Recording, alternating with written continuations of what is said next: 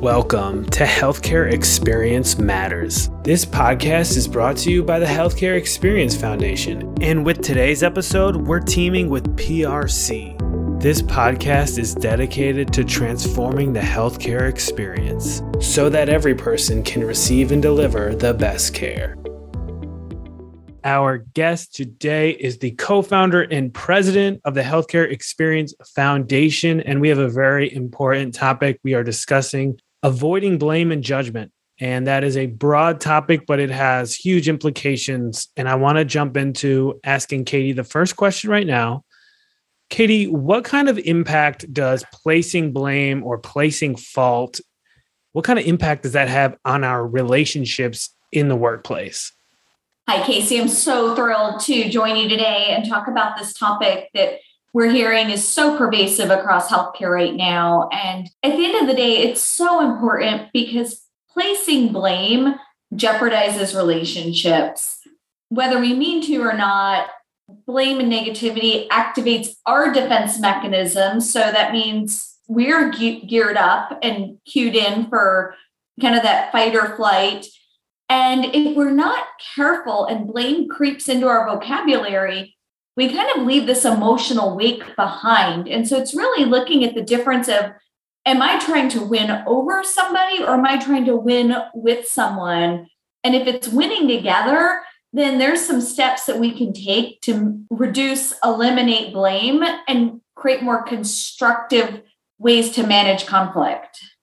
We all know there is a pandemic going on right now. So why is it important to avoid blaming people, especially during times of a crisis? Sure. I think we've all heard stories of frustration in the field, in hospitals and clinic settings around things like vaccine hesitancy and frustration over patient load and a whole host of other concerns where we're engaging with people on a day-to-day basis, that their fuses are shorter than they might have been, 2 years ago, just due to the stresses and strain coming at all of us from all different angles.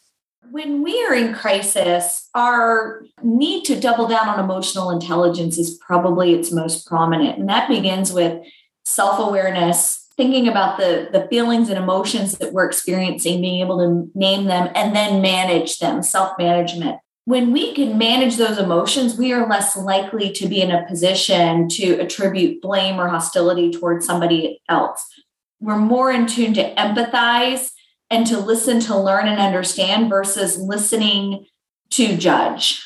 Thanks, Katie. I was just making a note there. I wanted to ask you a little bit more about managing emotions. And of course, that goes along with emotional intelligence. But first, I want to read a quote to you and then ask you to follow up on it and break it down for us. And the quote is as follows: "We do and say a lot without realizing the impact we leave behind on others."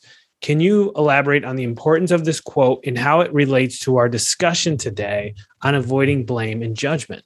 I'd be happy to give an example. One of our coaches was sharing a time when we could kind of freely travel as we needed to. And she'd come home on a red eye and was going around a room of some physicians she was doing some work with. And she just inadvertently missed one of them in that greeting. And come to find out, 6 months later, that individual felt slighted.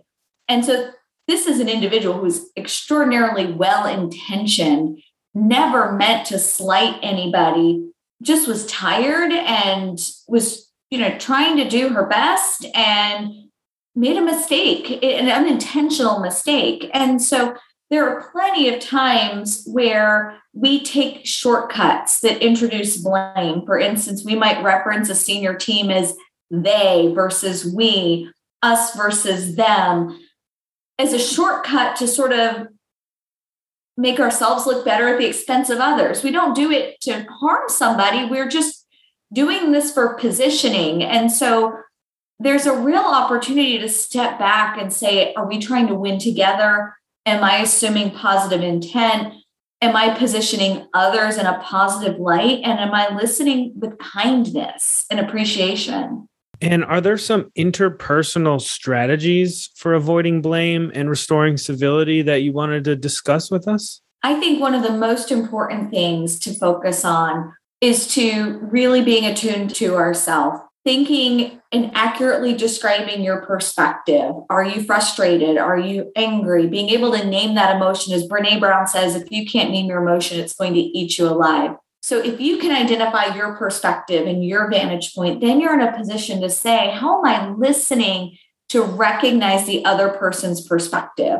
Being clear to eliminate some words that can harm relationships, like the simple word but really invalidate somebody else's story, substituting and instead, and recognizing if your intent in speaking is negative or to harm somebody or retaliate, maybe just say pause to yourself or let an email sit for 24 hours or say, hey, I'm going to take care of a few other things. Can I call you back? Buy yourself some time. If you don't have time to buy, double down on your listening.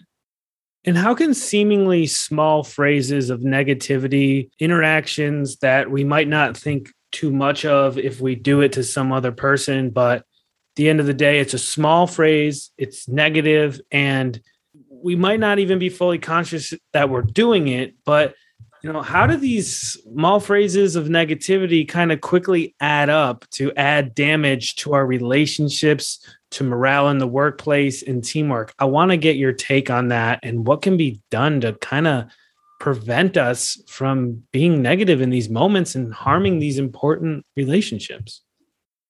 Yeah, so things can creep into our vocabulary really quickly if we're not paying attention to them. Here's some example phrases.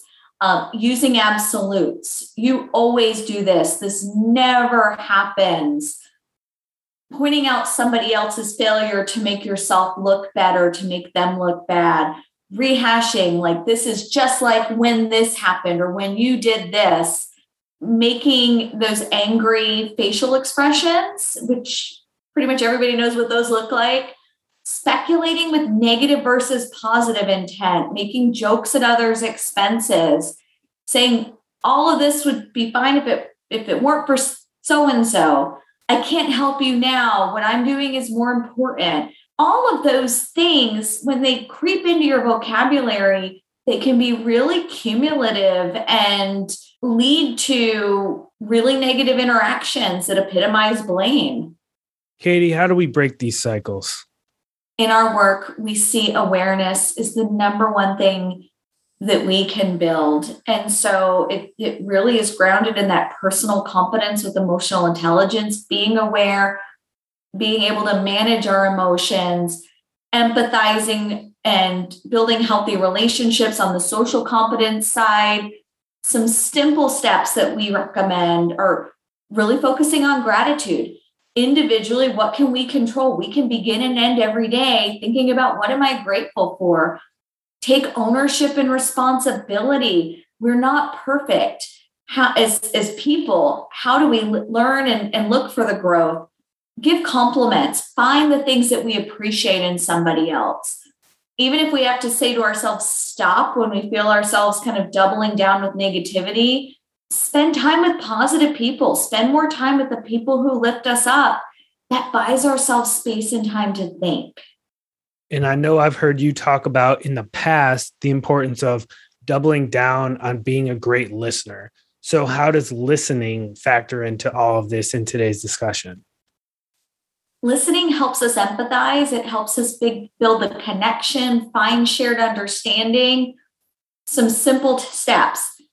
What I'm hearing you say is, I can hear your frustration. Can you tell me more about this? I'm really trying to understand where you're coming from.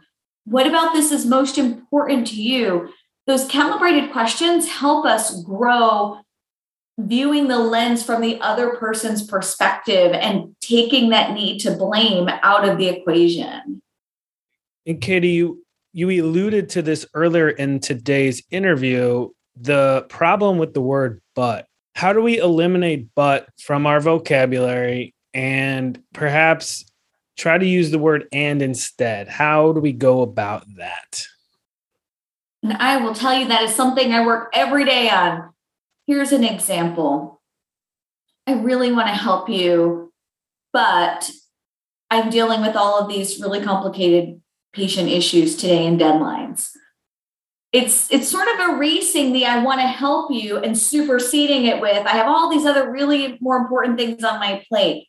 I love you, but I'm really angry right now versus I love you and I'm really angry right now. So you're building it together and not invalidating the other part of the equation. I hear you're really frustrated. How can I help you? I can tell you you're really frustrated and I want to know how I can help. Instead of, I hear you're really frustrated, but I'm doing my best.